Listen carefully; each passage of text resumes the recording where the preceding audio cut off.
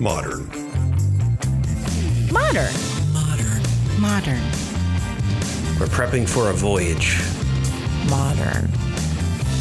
The force of an old-fashioned equals whiskey mass times bitters acceleration. Why don't you make that a double? Modern Bar Cart. What's shaking, cocktail fans? Welcome to episode 237 of the Modern Bar Cart podcast. I'm your host, Eric Kozlik. Thanks for joining me for another interview episode where we track down the best and brightest minds in the spirits and cocktail world so that we can share their secrets with you.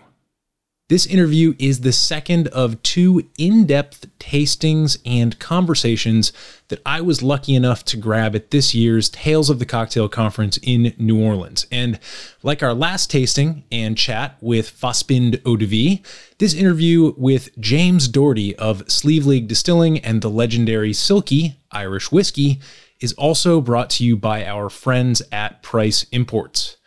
And since this is the second consecutive brand-related interview brought to you by this organization, I figured it might be worth a brief second to explain who Price Imports are and what they do. Well, the family behind this family business, the father-daughter duo, I should say, are Henry and Nikki Price. Henry has been importing rare and fine spirits into the U.S. for over 40 years, and he recently teamed up with his daughter Nikki to take this latest iteration of their business to the next level. The great thing about this year's Tales of the Cocktail event is that Henry and Nikki brought a bunch of their brands in from places as far-flung as Ireland, Switzerland, Brazil, and the Philippines to showcase their products to bartenders from all over. That, of course, is how I got the chance to interview Stefan Kopp from Fassbind last episode, and it's how I had the opportunity to interview James for this one. So a big thank you to Henry, Nikki, and the rest of the Price Imports team for setting me up with these fascinating people and products. But before we dive into this week's conversation, let's take a moment so that you can make yourself a drink. This episode's featured cocktail is the Silkie Special. To make it, you'll need 2 ounces of your favorite dram from the legendary Silkie Irish whiskey portfolio, and 4 to 6 ounces of your favorite local or premium quality cola. Quality is important here. In Donegal, Ireland, they use a rendition called Football Special that foams like a beer, giving it one of those nice rich heads that kind of sits there and provides texture as you sip. This is a built drink, so to make it, simply pour your whiskey dram into a chilled highball glass with plenty of ice, top up with the cola that you've chosen, garnish with a citrus twist, and maybe even a little squeeze of lemon, then give the glass a gentle stir, and enjoy. On the face of it, the Silkie Special is simply a Cuba Libre made with a very specific Irish whiskey, but I happen to think there's a bit more to this drink than meets the eye. Take, for example, the decision to use Football Special as the cola of choice. It's called this because it's made for kids to drink after their football matches when they go out to celebrate, allowing them a sort of non-alcoholic pub culture that mirrors the experience of the pints they see the adults in their lives enjoying. So in addition to the textural uniqueness of the soda, it also evokes a sense of home and memories of childhood friends for those who grew up in and around Donegal. This sense of home is something that James and I will focus on quite a bit in this conversation. Another thing to note about the Silkie Special is that it takes a very deliberate stance on how one is supposed to enjoy this whiskey. In the world of single malt and premium grain whiskeys, much is made about the question of ice or water, which glass to use, what premium cigar to light when enjoying a dram, but the Silkie Special cocktail suggests that maybe that's not the point of the legendary Silkie. The point, it seems, is to enjoy it however you like, even, or perhaps especially, if that happens to be mixing it with the cola you enjoyed as a kid. So, now that you've got a new Cuba Libre riff to explore, and probably a craving for whatever soda you enjoyed during your childhood, let's turn our attention back to the interview. In this delicious philosophical conversation with James Doherty of Sleeve League Distilling and the legendary Silkie Irish whiskey, some of the topics we discuss include The geography and culture of County Donegal in Ireland, located in the far northwest of the country, and how this elemental landscape inspires the spirits and the mission that James and his team undertake. Why James and his wife and distiller Moira consider themselves scatterlings, having come to Donegal after traveling and collecting flavors from around the world, and why this scatterling term informs their approach to creating spirits with a sense of time and place. Then, of course, we explore the legend of the Silkie, a maritime yarn deposited in Ireland by the Vikings, and taste through the three primary expressions of the legendary Silkie product line. We drink the flagship, the dark Silkie, and the midnight Silkie. Along the way, we cover why Irish whiskey is beginning to return to its smoky roots, in some cases, how building a blended whiskey can be like carving a block of marble, why Australians don't understand what the world truly loves about them, and much, much more.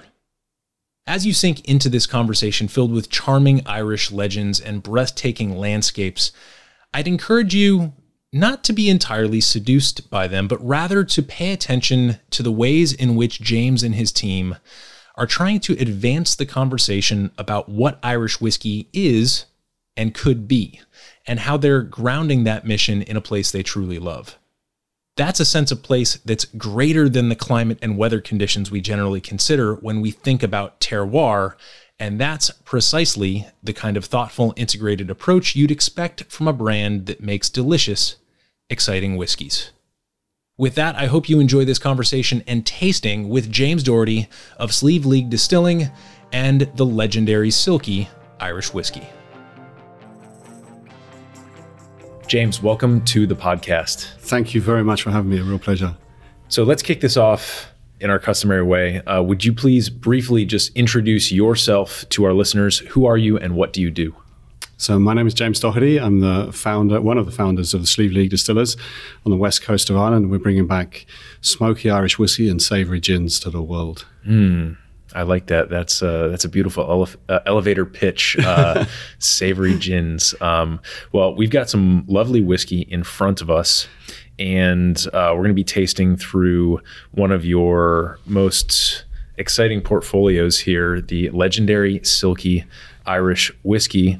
But before we get to the liquid, I'm wondering if you might be sort of part tour guide, part cultural ambassador, and paint us a picture of County Donegal for the vast majority of our listeners who probably have not been there. Absolutely. Including myself. Well, there you go. It's Donegal's an interesting place, and actually it shapes a lot of what we do. So my you can tell from my accent that I'm not actually from Donegal. So I always thought I was Irish, as a lot of Americans would too. But my parents left Donegal in the 1960s and moved to England looking for work and opportunity, and created it and did very well for themselves. They've now retired back to Donegal now that we're back, which is very good. Donegal's it's a wild, raw, kind of elemental place. It's not chocolate box pretty. So it's not if you look at Wicklow, which is, where everyone kind of pictures Ireland. So we have the rolling hills, but we're also battered by the wild Atlantic, and, the sea is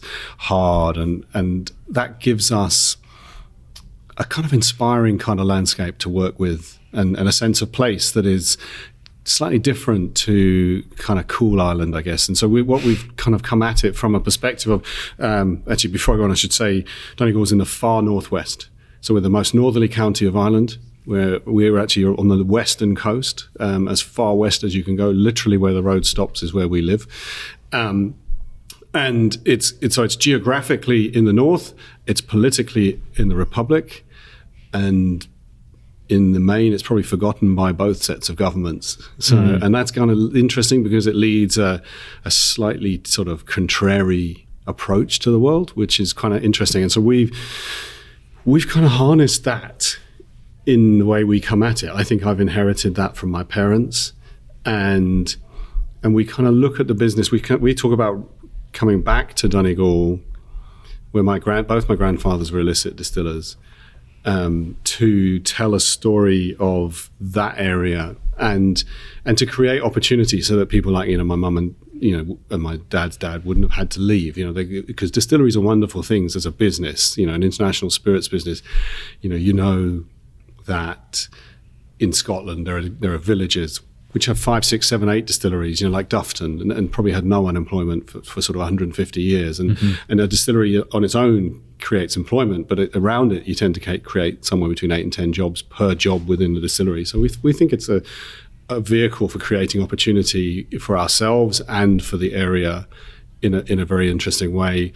And we try and celebrate Donegal, either the place and the kind of landscape, that wild elemental landscape, or the people or the culture or the language. And so I should have said to you, you can try and count how many times we get the word Donegal into the conversation, but that's the sort of start of it. And then on top of that, we kind of layer on the fact that both Moira and I love soft drinking hard spirits, and maybe when we taste them a little bit later, you'll see the softness in the mouthfeel. It allows you to carry big flavor, big alcohol, and that's something we think is signature to us. We try and make sure that everything's kind of beautiful, because Donegal is beautiful, and I've painted a picture of wild, but it is beautiful in a kind of raw, elemental way, and we find that inspiring. And so we try and make things that are beautiful rather than necessarily pretty. And then finally, we take kind of contrary positions, and there's a resilient people there that think differently about the world, and we think differently about spirits. And so it's about trying to bring a distinctive take on Ireland. And so I suppose Donegal first and Ireland second. That's probably not a dime tour, it's a bit long, but it's a wonderful tour. I have so many things that I'd love to dig into, starting with one of the things that you mentioned most recently, this distinction between beautiful but not pretty. And I love that, because to me it speaks of symmetry versus uniqueness, blending into a crowd as opposed to standing out from the crowd. When you look at the map, which I would encourage anyone who's curious about spirits at the sense of place, I would encourage you to look at the map of Ireland and where County Donegal is located, because it really does stick out as this finger of the Republic up into the northern section there, and it does make sense why you kind of say that you're kind of forgotten by both elements there. Yeah. But getting back to the beauty versus prettiness, one of my favorite quotes is that there is no great beauty that hath not some strangeness in proportion. And Great so, point. to me, that really strikes a chord. And, people might think, beautiful versus pretty. Well, aren't those synonyms? Don't they mean roughly the same thing? And I think what you're pulling out, and hopefully what we will be able to pull out on our palates as we taste through some of these spirits, is that slight yet very crucial distinction between those terms.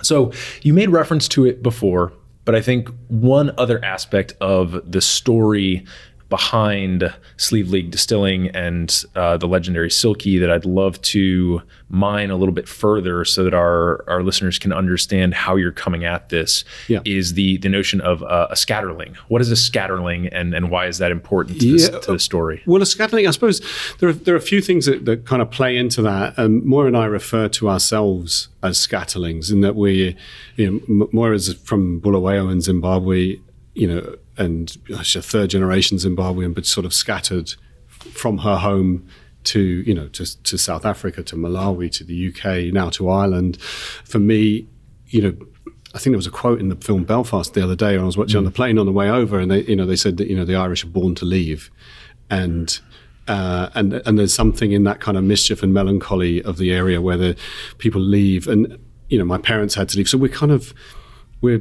we are scatterlings in that home is probably where you're not, and I think when I was living with Moira and the two of us were living in Malawi, we kind of talked about either going home to Zimbabwe or going home to England or whatever. And then when you got to England, everyone was saying to you, well, when are you going home to Malawi kind of thing, or to Ireland or whatever. So home is for us a kind of ethereal concept of of where you're not, but it's also I think, we look at ourselves as being scattered and therefore slightly outsiderish. And I think that adds sort of almost a superpower. I think it could be a big handicap, but it actually, particularly for me, I think is a way of it gives you an ability to sort of see what's there as all of the people who are the other people who are there. But then because you have that slight outsiderish quality, you're able to kind of cherry pick the bits that you think might resonate, or that I often think about. So a great parallel, if you forgive me this, a moment of indulgence, is I worked for Foster's Beer in Australia for a while. Mm-hmm. And what's really interesting to me is what the world loves about Aussies isn't what Aussies think we love about them. So there's a piece about them which they we love their innocence, their go get them, the lack of pretension, and we find that hugely engaging. And so Aussies get a friendly wherever they are because of it, but that's not what they think they are. And I think that's so they don't see what their real value to the world is. Interesting. And I think that ability to take yourself slightly outside things and then look back into them with an empathy and an emotional attachment, but also enough detachment to say, okay, there's all of these stories, and there's too many stories. Donegal is sort of rich with the illicit distilling heritage. It's rich with the sort of folklore, and it's picking the ones that you hope are going to resonate and fit with your story and what you're trying to do. If that makes sense. Yeah, no, it makes complete sense. And I love, especially I think with the Silkie collection, the storytelling there is really important. And I think it's appropriate also that we're having this conversation here at Tales of the Cocktail. Before we started recording, you were just mentioning that you'd fallen in love with this city. Yeah. And we're here with all these, we were just downstairs in the House Alpens and Price Imports tasting room, where there are all these people from Brazil and from all Philippines, all these different places, and they're all there sort of pouring tastes of their home and their heritage. And so I couldn't think of a better time for us to have this conversation. Before we get into the Silkie, because I really want to give that story, that myth, and then the whole selection of flavors the time that they deserve, could you just give us an overview of the Sleeve League portfolio? Because it's not just the legendary Silkie. No, it isn't. It's. I mean, we're trying to build an international spirits business that happens to be in Southwest Donegal, and the portfolio is kind of tied together by looking at spirits from a sense of place. Yeah, absolutely. And that's kind of Donegal. And it could be the hills, it could be the mountains, it could be the sea. So different angles of what Donegal is, but also a sense of time. So we try and place things in a sense of time. So our gins come from the Spanish Armada, so a time of savory drinks rather than sweet drinks. And the Silkies is a kind of return to Irish whiskey as it was perhaps in the 1920s and before that, and builds on styles that would have been there with the illicit distilling of Donegal, because Donegal probably has more of an illicit heritage. We make a vodka called Asaranka, which celebrates a waterfall close to us. And in that waterfall grows gorse, which has beautiful yellow flowers that taste of coconut water, and it has rowan berries, and they taste of sort of apple-y sort of taste. So we get this vodka that's botanically infused, which is kind of cool. And we've got a few other ideas, and we have our own whiskey distillery that it's a 500,000 litre, 3,600 barrel whiskey distillery dedicated to peated Irish whiskies. We make nothing unpeated. No, and we're not trying to make a patchwork of different styles. It's singularly focused on smoky and fundamentally based on an illicit distilling process that's been brought to life in a modern way. So it's about character and Donegalness brought to life in various spirits categories. Unfortunately, I don't have enough time or money to do some of the other ones. So we have a few other brands that are not developed yet, but their concepts are there. But one of the big challenges with what these kind of businesses is kind of doing a few things well, and just not running out of cash. Yeah, that is the rub, isn't it? When I was looking through your portfolio, I was really struck by the infused vodka. Actually, it reminded me very much, and it's so serendipitous that you mentioned that the berries and the sort of coconut water, gorse flowers coalesce to yield something of an apple-y flavor profile, because just in concept, it reminds me of the W.B. Yeats poem, The Song of Wandering Angus. I went out to the hazelwood because a fire was in my head and cut and peeled a hazel wand and hooked a berry to a thread. And then he drops the berry in a stream and catches a little silver trout. And then later on, there's references to apples. And so I love that. And it's a very pretty and also very local way to go about capturing those. And I think, when I look at a sort of fruity, infused, light, botanical vodka, and then a savory gin, and then we've got a smoky and intense, intense in certain ways, portfolio of whiskeys. I think that triad of flavor profiles kind of complements one, and one complements the other nicely. I think it's a nice sense of balance. Oh, cool. I hadn't considered it as that in a triangle, the way you've described it. So it's quite interesting. But I think, we look for balance and we look for that in, we're not angry.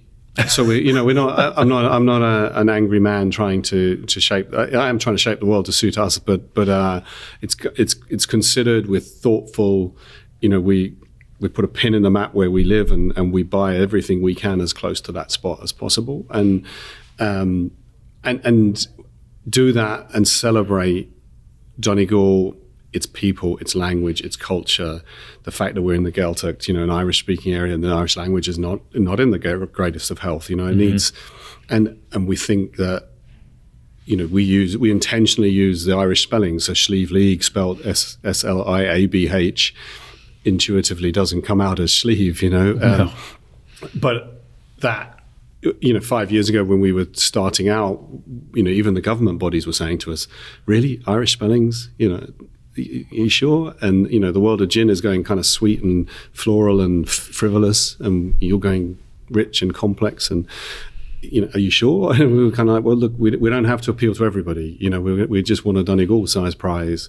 And I think that there's, in much the same way as Islay has a kind of bigger share of mind of Scotch than it really has. Most people think all Scotch is peated, and it isn't. And that, Islay is this enormous place where actually it's 15% of the total Scotch category. So it's not, and actually it's probably 15% of single malt rather than of total Scotch.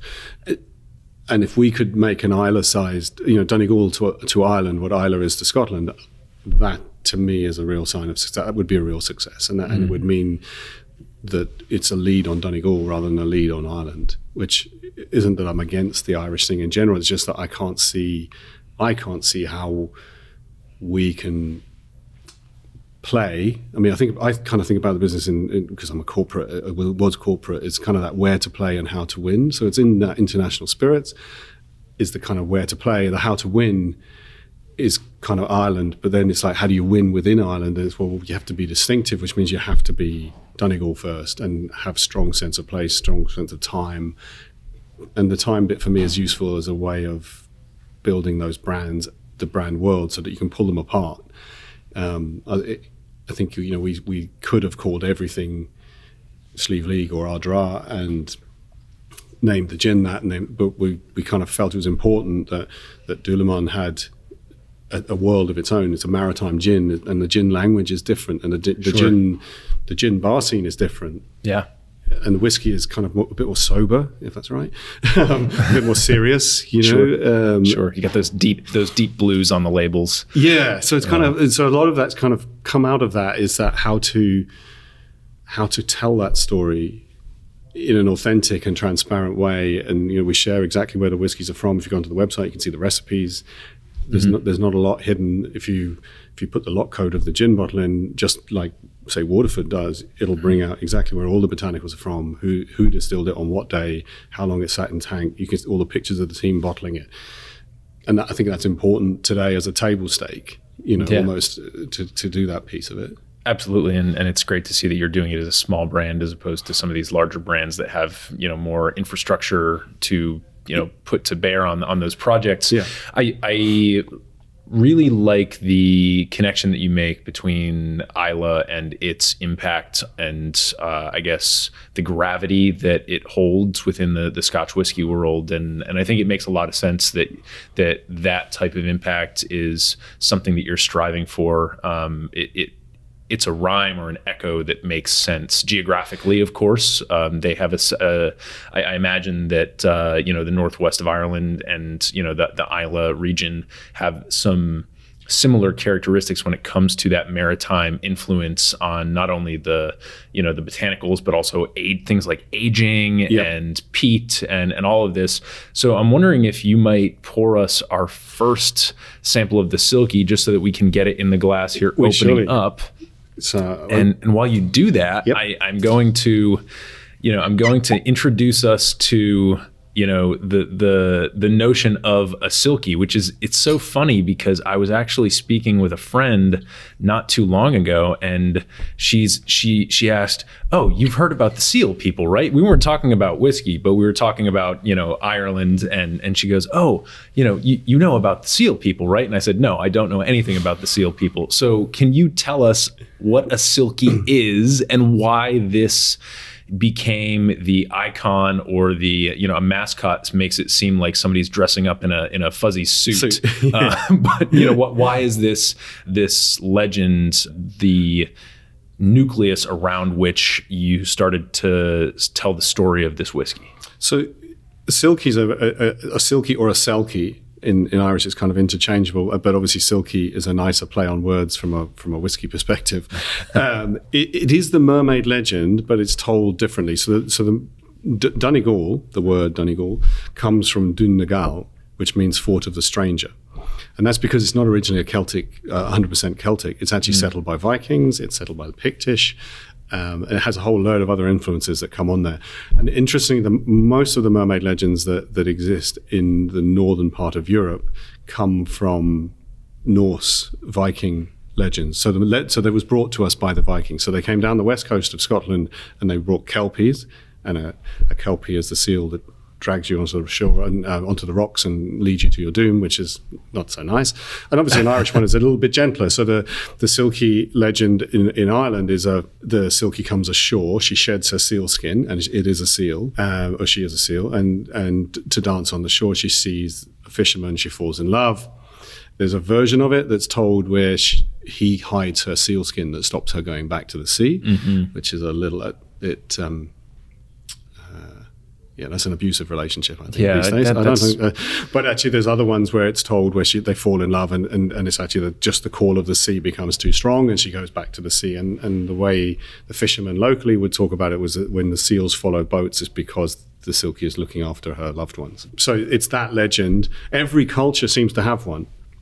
And for us, it was this kind of, could we build, they talk about all of the Silkies being enchanting and beguiling, and so we're trying to, can we bring that alive in a whiskey and use a Gaeltacht legend brought to life in a modern way? So that's really where it comes from. If you think about lots of Irish whiskies, it's a cream label, it's got some fella's name on it, so Doherty's, load of Victorian scroll work, fine aged, some other kind of suitable whiskey language on it, and we felt like if we were going to do it, we should pay homage to the kind of the Silkie legend and strip back that stuff, because we're not looking at sort of Victorian pieces. We're looking at kind of a piece of here, and when I say here, I mean Donegal, but and trying to do that with a really pared back kind of labeling and kind of communication style.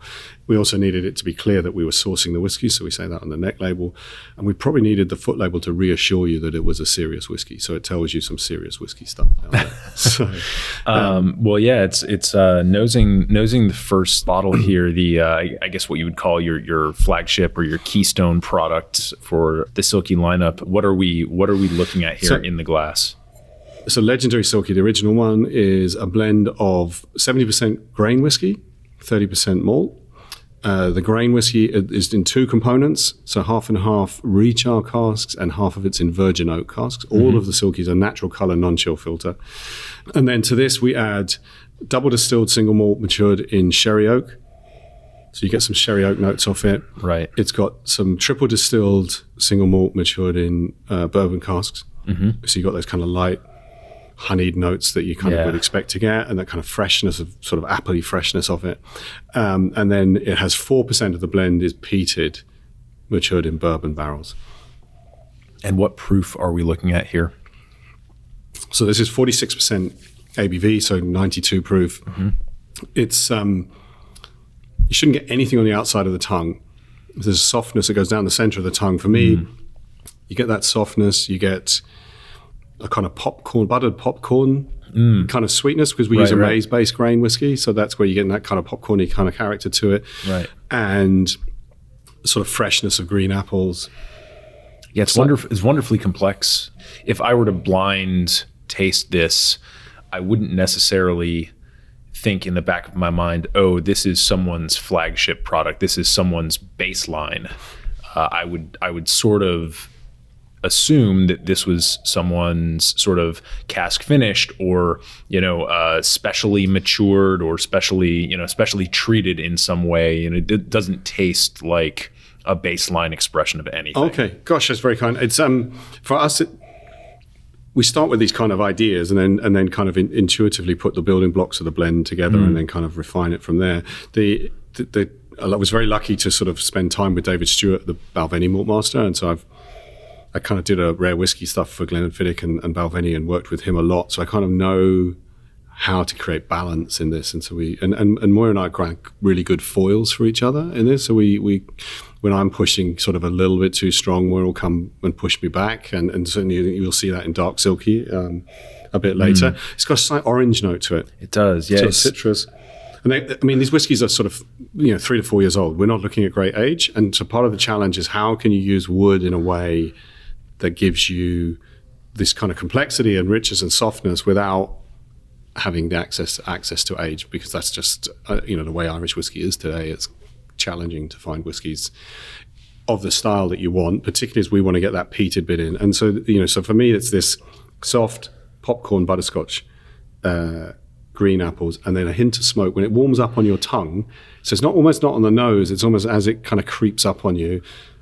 See, to me, this is just as much a pleasure to nose as it is. I'm glad we have these big wine glasses, because I can really kind of get in there and just almost dissolve into it as I close my eyes. It has a lot going on, and I think that generally when I hear someone tell me, oh, well, there's smoke and there's fruit and there's popcorn, and then you taste the grain, and then this is peated or whatever. And when I have somebody list a catalog of influences and blend components that extensive, the flavor profile is almost inevitably muddy and discordant, and this to me is very harmonious. It's very all of the different aspects that you've described are there, but they're subtle and they're harmonious. And I think to me those two descriptors, subtle and harmonious, would be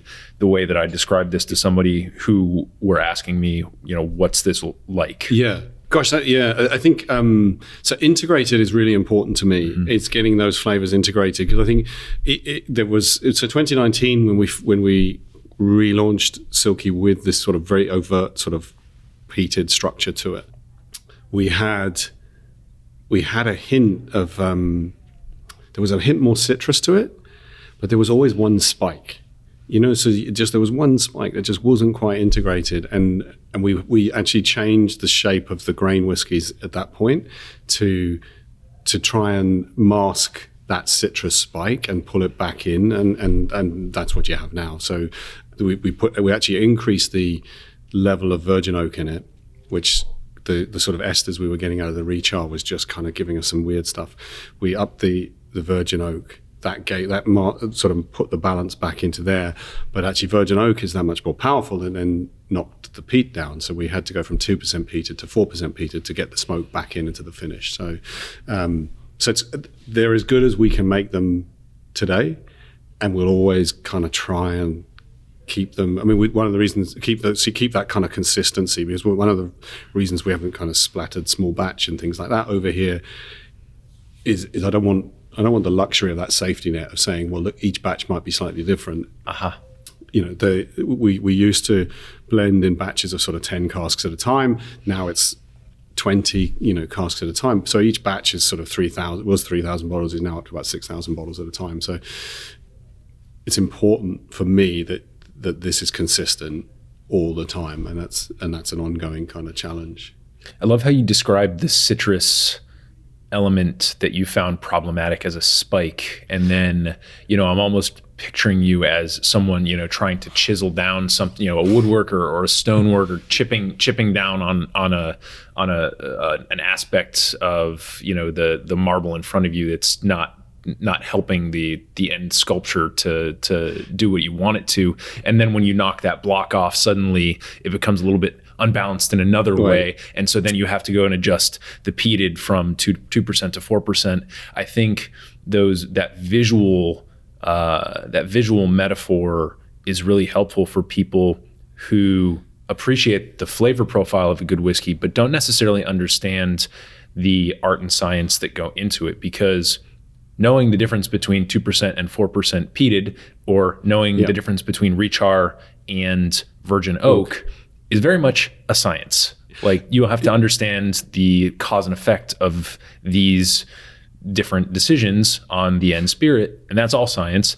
And yet the act of knocking off a spike and then rebalancing something that suddenly comes out of balance, when you do that, that's art. Yeah. And to me, that visual metaphor is really helpful. So it's interesting as well. It kind of was winning gold medals before we knocked the spike off, to use your phrase. But it always annoyed me. It was kind of like everyone was going, "Oh, it's lovely, it's lovely, it's lovely," and I was kind of going, "Yeah, it's lovely-ish." It's just ish. There was an ish, and I wanted to get rid of the ish. So we and I think the beauty was that we made the change, and no one picked it. So no one came back and said, "Oh, it's you've done something," and so that was kind of fun. The fact that we'd done that, but what you could see then was when it went into competition and it was judged. Suddenly, Silkie then won Best Blended Irish 2021 at the World Whiskey Awards, and you kind of go, okay. Yeah. So it is significant because it wasn't getting that before. So someone, guys with good palates who know are picking it now. Yeah. And so that was the bit where you kind of went, okay, I'll take that. Right, right. Yeah, that's wonderful. This episode is brought to you by Near Country Provisions. If you're a regular listener of the Modern Bar Cart podcast, you've heard me talk about Near Country quite a bit over the last year, and I have another exciting announcement. They've got cheese, guys. Not only do Adam and his team work with a bunch of awesome local farmers and fishermen here in the Mid-Atlantic to provide you with sustainably raised and delicious proteins, but they've upped the ante yet again, and they now offer delicious cheeses, cow's milk and sheep's milk cheeses that you can subscribe to on a monthly basis, or you can just go ahead and add them to your cart as an add-on at any point. Head over to nearcountry.com and enter the code BARCART when you sign up for your subscription to receive 2 free pounds of bacon or ground beef in your first delivery. That's BARCART, BARCART, all one word, at checkout. Becoming a Near Country Provisions subscriber is easily one of the biggest quality of life improvements I've made in the last year or two, so I hope you'll give Near Country Provisions a shot and let me know what you think. Now, back to the show. So now that we've basically acquainted ourselves with the baseline, the original legendary Silkie, what should we taste next? So we should go on to dark Silkie next, and what we're trying to do with these is obviously our distillery and our drawer is years away from from releasing. So what we're trying to do is 2 things. One, we're trying to build out the idea that smoky Irish whiskey is a thing, that people can buy it, and it's a genuine, it's a proper reflection of what would have been here in a few years past, but also build out a sort of platform that when these whiskies come to market, we're in a place where people kind of go, oh, I get that, and I know what I can expect from that in the future. So we've gone on a journey of smoke. So if you think about Silkie original at 4%, it's a hint of smoke. It's very subtle. It's there, and it almost says, "Please, can we do smoky Irish?" And let's give us permission. So it's Sure. still within the category. And so when it wins awards, we kind of look at it and go, "It should win awards." I think it's a good blend. It's well done. It's whereas Dark Silkie now is kind of taking you on a journey where I suppose I'm where I want the world to be. And Right. so Dark Silkie ups this now. So there's 15% of this is peated, triple distilled single malt, Irish single malt in a bourbon cask. 15% of it is double distilled single malt in sherry casks, and 70% of this now, interestingly, is virgin oak grain whiskey. So they're not brothers; they're cousins. I was going to say they nose completely differently. They do, and so the idea is that they're kind of showing you. In a way, we don't have 200 years of history to sort of sell you. I can't tell you that, but I can show you from the gins we make, from the blending we do, that we're technically good at what we know what we want intuitively. We can design it, we can make it, and we can do it consistently, and hopefully that reassures people about the quality of what we do. Sure. Yeah. To me, it noses almost like a hybrid. If we're talking Scotch, it noses somewhere between a hybrid Highland Isla. Kind of you've got some slightly saline qualities on the nose. Some slight and a good bit of smokiness, but it's definitely not one or the other. By mentioning that it's not a sibling, it's rather a cousin to the original legendary Silkie, I think is a perfect way to describe the relationship. And what we've tried to do as well is I think so the inspiration was, if you can imagine 11-year-old me running around my grand's house like a feral child in Ireland on holiday. And we used to get down early in the morning. We used to take granddad's pipe. We used to run around the kitchen, sort of tugging on his pipe like we were the men of the house. And for me, it's a visceral, you can see I can get goosebumps, visceral memory of kind of that sweet tobacco, ashy kind of aroma. And for me, that's the taste that smoky Irish whiskey should have. It's that. It's not specific in the way that some of the Islas are. It's more generic, it's more general, and it's a flavor that we can then use to overlay here. And I think in this blend now you get, for me, that softness is still there. It's actually the bridge I see, slightly different to yours, is it's like I see a bridge between kind of Ireland 1900 and the New World in terms of style, because that virgin grain is somewhat like a sort of, bourbon-ish in style, if you like. So I get that softness. And now that sort of butterscotch sweetness is kind of tempered down. And it's now much more sort of salted caramelly and sort of baked apples. And the smoke is now kind of quite overt, ashy, campfire-like aroma. So there's no medicinal note, there's no TCP. Right. It's that dry, ashy pipe tobacco. Totally. I love the pipe tobacco connection because, on the nose, they're very, very different. But then on the palate, you get the sweetness is really a bridge to me between these two. And I think that to me is what does make this a distinctly Irish whiskey, in that, yes, we've got some peat in there. Yes, we've got some smoke and some, yes, we're right by the brutal North Atlantic with all that implies. Yeah. And yet this is still very distinctly an Irish whiskey. And I'm grateful you say that, because I think it's important for us that it sits in the category. It sits on the edge of the category, but it's still very much Irish. And one of the things that they're both blended probably to be a little bit sweeter than most would like.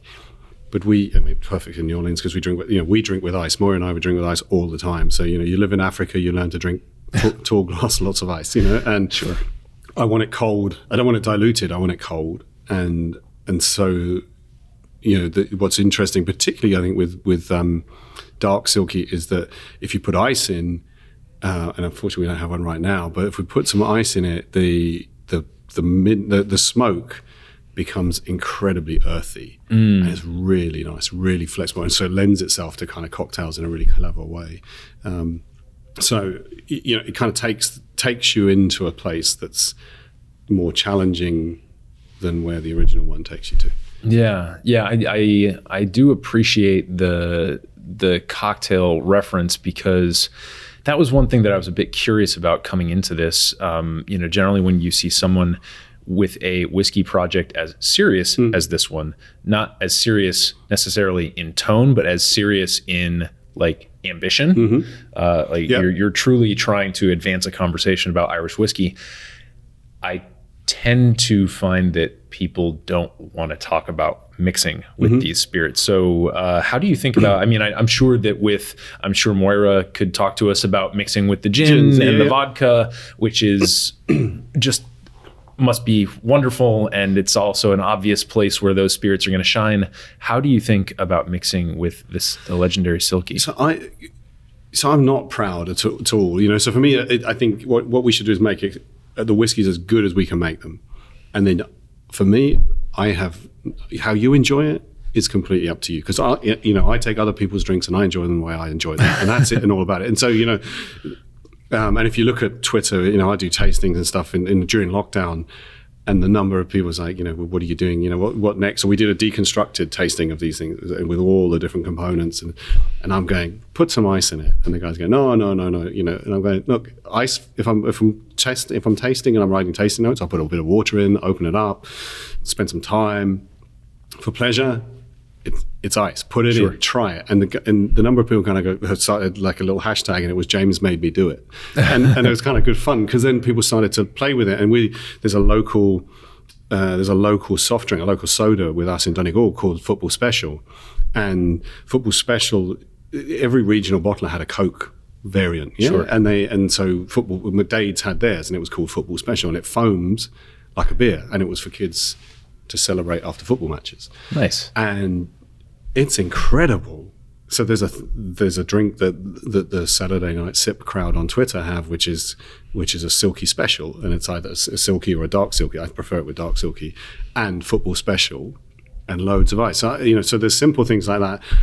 For me, the smokier ones lend themselves to old fashions, just because that smoke is a kind of lifts and elevates things.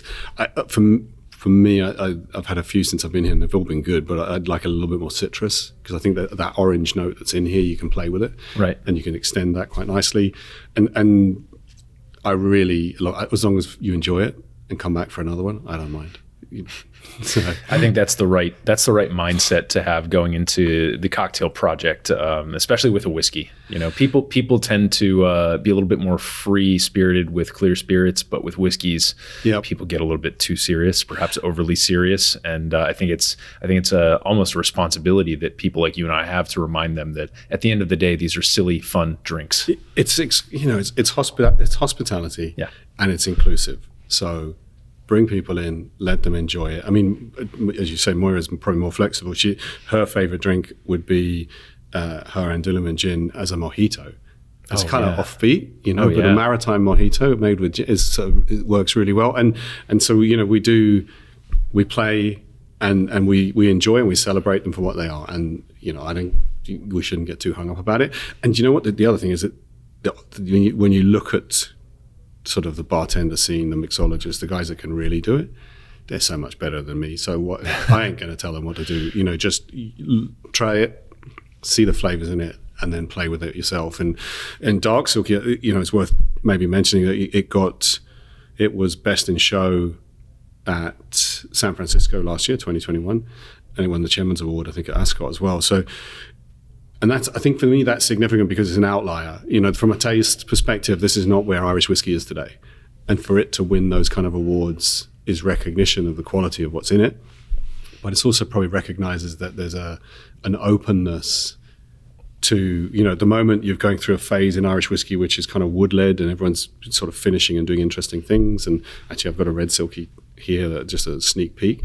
But there's, we're going over the next 5 or 10 years, going to enter into a kind of a spirit-led space, which will show the depth and diversity of what people are doing, and kind of people are going back into history, just like us, going back into history to find old recipes and bring them forward and reinterpret them in a modern context, and that is going to be fascinating to see how that develops. There's two really important things that you noted about the San Francisco Spirits Competition win there, and one is that when you win an award like that, it is necessarily category driven.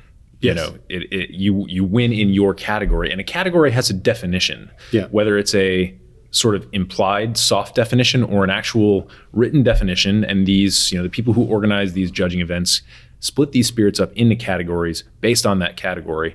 And so to have something that is intentionally pushing the boundaries of that category, take best of category, that's like throwing a dart at the dartboard and having one that hits, outside of the rings, declared the bullseye or something like that. Kind of, maybe not that extreme. But then on the other hand, the other thing that you pointed out is that these judges tend to be on the cutting edge. They tend to be very familiar with these trends. And so that openness to saying of like, why shouldn't this be where the Irish whiskey category is heading? It's kind of a conversation that you as the producer are having with other people who are deeply invested in this style of spirit. And I like that conversation because it's sort of implied. It's like, okay, it's an inductive conversation. You throw something out to the world, you put out your little beam of sonar, and then something comes back to you. And in this case, what came back to you was a validation of the project. So knowing that that's kind of where we stand with the legendary Dark Silkie, we have something that may be even more intense and a little bit more pushing of that boundary. Absolutely. So we got the Midnight Silkie now. So this is so we're taking it on another degree. So this is now 35% of this blend is now peated, triple distilled peated Irish. But what you've got in here is it's now, because they're cousins, all of them are still cousins and not brothers. This is now a single malt. Now we haven't put single malt on here. So it says, it's a blend of single malts, but they are actually from one distillery. So they're all from Great Northern. So you could put single malt on here. My belief is that if you put single malt on a bottle, everyone assumes it's from your distillery. And so to avoid that kind of consumer confusion, so we still say it's a blend because it's just easier for us to hold on to that. And so different in structure because you've now lost the grain. Right. And the grain kind of gives you that big round belly of sweetness to hang things on. And it kind of plays a tune that's actually quite straightforward to hang off. Whereas with the single malts, particularly when they're kind of younger ones, you don't have that luxury. So now 35% of it is a peated single malt. And that's kind of gives you all of the smoke on the nose that you want. The structure, if you like, of this one is a triple distilled unpeated in Cabernet Sauvignon casks, which are kind of toffee apple sweetness, and an imperial stout casks, which gives you this. I thought it would give us a chocolate note. It doesn't really give us a chocolate note. It gives more of a sort of creamy texture, and that allows us then to put some Oloroso sherry casks in there, and then some Oloroso sherry that we finished in virgin oak to give us a little bit more bitterness because it got very sweet, and we wanted the bitterness to come into it. Sure. I like the distinction that you drew earlier when you were talking about the sort of elimination of the grain. Because I think that to me is a little clue to me about where some of the texture in this product is coming from. It's very, very different texturally than the other two. It's much chewier, and it's, it almost reminds me a little bit more in flavor profile to the original legendary Silkie. And so, but knowing that you had to get there through a very different series of decisions and blending techniques is kind of fascinating. And it's been, if I'm honest, it's been the most challenging one to do. And partly because we got it straight out of the gun, straight out of the gate, we got this flavor right. And then I sent out the samples all to the board just to say, this is where we're going to go. Are you happy with this? We believe this is the right direction. And lost a piece of paper with the recipe on it. Oh, no. So we had to go back to Great Northern and say, well, look, this is what we wrote. We think this is what we wrote down. And then Brian said, well, actually, that's not what I wrote down. And then we put them two together and we're like, actually, this doesn't taste at all like we thought. And so we were almost back to sort of ground zero. But kind of intuitively, it was like, well, let's start with the picture we had of this, which was this kind of fruity, smoky, almost Christmas-like. So you got this So now you've got this kind of toffee apple sweetness, and then you got sort of nutmeg and cinnamon and kind of cloves and stuff like that coming in, and then this sort of smoke is then gently laid over. And when we went back to the first principles, we kind of came forward quite quickly again. So it was frustrating because we just would not, Brian and Great Northern and ourselves were just on different song sheets, and it wasn't working. So we just went down. And the beauty about Great Northern and the flexibility that they've got is also that Brian and I worked together at Glenfiddich and Grants years ago. So he's really good about just saying, "There's the lab, everything's out." And then, I get to play, and then he'll come back sort of 2 or 3 hours later and say, "So where are we?" And we kind of go, "Look, I'm here, but I think we need to do this." And he's going to, he'll have a taste, and Moira will have a taste, and we'll kind of go, "Okay," and we'll circle the pinhead, and then we land. So it's kind of good fun. I imagine that. I mean, we're picturing a lab, and ostensibly it is a lab. It's a laboratory space, and yet there's a grown man playing with whiskey in it. And it's also, you've got all these bottles, and there's color, there's aroma. Obviously, your palate gets tired, but there's also For me, it's almost like there's a paralysis of choice, and you're trying to get rid of choice as much as so you kind of go intuitively. I think this is the building blocks, and then you kind of finesse. But you're trying to get stuff off the table rather than bring too much onto the table. I'm not good enough. It's that process of knocking the spikes off, knocking things off. Just as you say, chipping away to like I know there's a knee in here. I've just got to find it.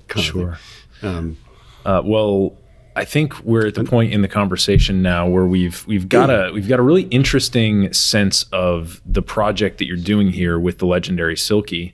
We've got what the portfolio looks like today. Yep. And I think the next logical question as we wrap up our conversation here is, what does the future look like for James, for Moira, for the Silkie, and for Sleeve League in general? Well, we've got we've got a red Silkie coming. So we did a red Silkie a few years ago and sold out in absolutely no time at all. So that's come back by popular demand. It tells the story of Red Hugh, the last chieftain of Donegal, who lost at the Battle of Kinsale and then sailed to Spain to raise an army with King Philip, and he met King Philip in Rioja, so we used some Rioja barrels, and he stayed with the monks at Simancas, and so we use Ribera del Duero casks from that, so you get the sweetness of the Rioja and you get the dryness of the Ribera, and we put those together, and we've got a little sample of that here. So that'll be here, I think we're shipping it just before Christmas time, but it'll come out sort of January, February here in the US. It'll be a little bit ahead of that in Europe because we got the stuff in a cask earlier and over that, and we'll do some more of that. I've got a few of those kind of Donegal legends that we're going to bring alive again, that tell the story using some cask finishes, which I think we need to do for Silkie.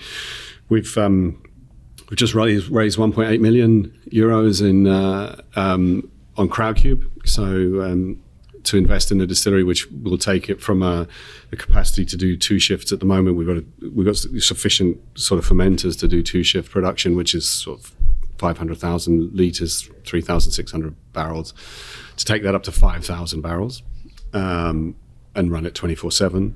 And I think we've kind of proven the concept to the point where we know that the Smoky Irish idea is going to work, and the worst thing we can do is not have enough stock. So we need to sort of plan for that. On the gin front, Moira's been working on two new expressions. One which will come out sort of October time, which celebrates our time in Asia. So Andouillemain gin kind of briefly it captures the magic of the sea. It's 11 botanicals, 5 of them seaweeds. They will have a natural sort of sweetness, which is really interesting, but they also gives you this kind of saline, savory quality. And we use Irish moss or carrageen moss as vapor infused. You get this really kind of interesting silky texture to it. Makes an incredible martini. But she's exploring her time in Asia. So we're using so there'll be a Memories of Asia release. And she's also working on one that looks at, she was brought child of Africa, so all of those African tastes and bringing that to life. So that's going to be fun too. Seems like an exercise in botanical sourcing. Yeah, and that's a challenge. And, it is. And it's also challenging because you have to distill all these things individually and learn about them and understand what works well and then which ones combine. With her seaweed gin, there were 42 seaweeds we started with. 22 we decided actually tasted interesting. and then 5 we settled on, but we distilled them all dried, fresh, frozen.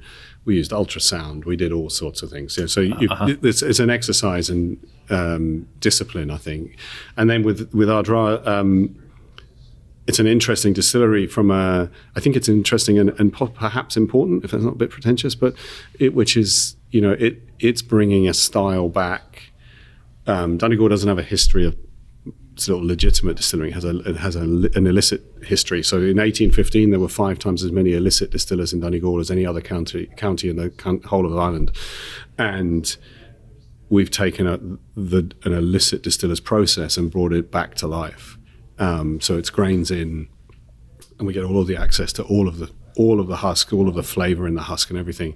But actually, by hammer milling, we've actually also got access to increased sweetness as well. So, and we've got long ferment, so it's kind of fruity. So, if the Irish category is sort of sweet and smooth and easy, and that's a modern tradition rather than an old tradition, all of us going back to that old tradition is going to come forward.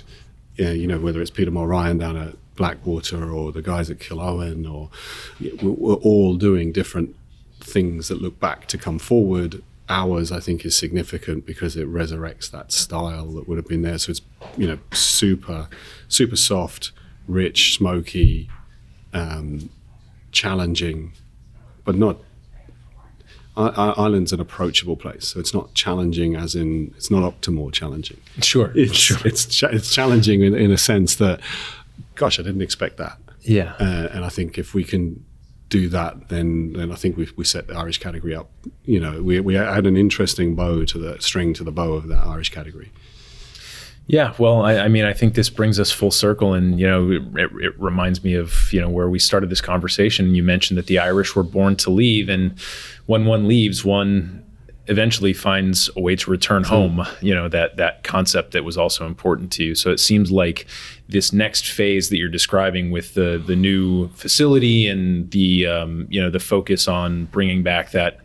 Exploring what it meant to distill illicitly, but now doing it in a legitimate and at scale format. I think that's you kind of returning home and exploring what it can look like today, now for you. So I think to me that really feels nice. It does, and it's it's really interesting how you set out on this journey, and you kind of have I wrote a presentation with Moira in 2013, 2014, before we resigned from our jobs in Hong Kong and came back, and the ultimate vision is still is almost exactly the same. Some of the details change within it, but what's interesting is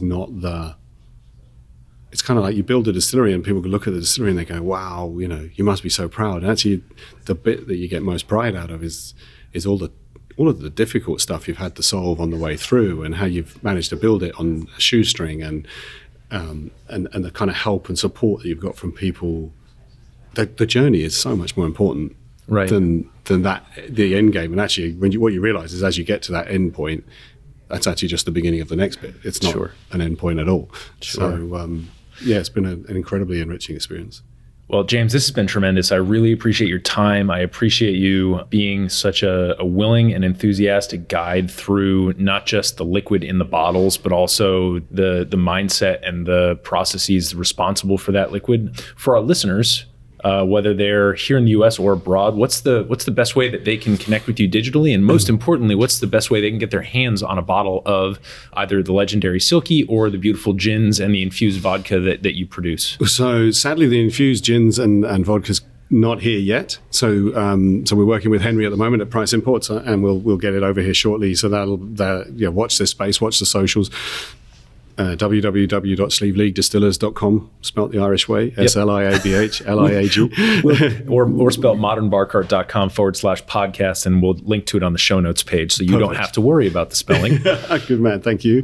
And then all of our socials are brand specific, so you have Silkie Whiskey, Doulaman Gin.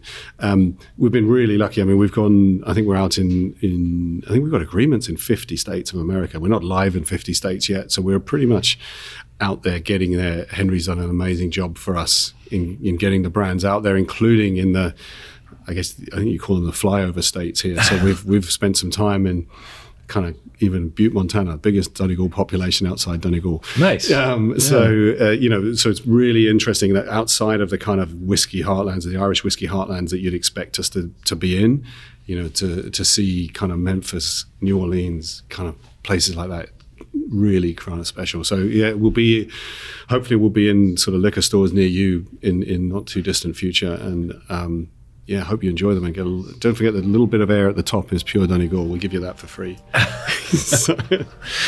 Well, I can't think of a better way to wrap this up. So James, I just want to thank you once again for being a guest here on the Modern Bar Cart podcast. Thank you so much for having me. I really appreciate it.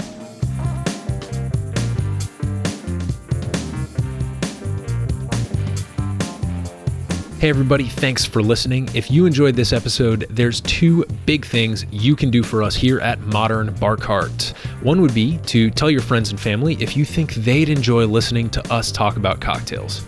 And if they don't download podcasts, they can always stream our episodes on their desktop directly from the show notes page at modernbarcart.com. The other thing you can do to help would be to head on over to iTunes or wherever you download your podcasts and leave us a review. 5 stars are great, but we're more interested in your feedback. And the beauty is, the more reviews we have, the easier it will be for other folks out there to learn about our show. We're trying to start a cocktail revolution here, and by spreading the word, you're helping us fight the good fight. You can always reach us by emailing podcast@modernbarcart.com if you're looking for cocktail or bartending advice, or if you're a pro who would like to pull up a mic and be interviewed for all to hear. Also, definitely follow us on Instagram and Facebook at Modern Bar Cart for cocktail porn, recipes, and entertaining tips. And keep an eye out for new product releases and special offers, which are happening all the time. We love our listeners, and we really enjoy giving you exclusive discounts and sneak peeks at our latest and greatest cocktail projects. This episode may be over, but for you, the mixological fun and adventures are just beginning. So remember, folks, drink responsibly and experiment boldly.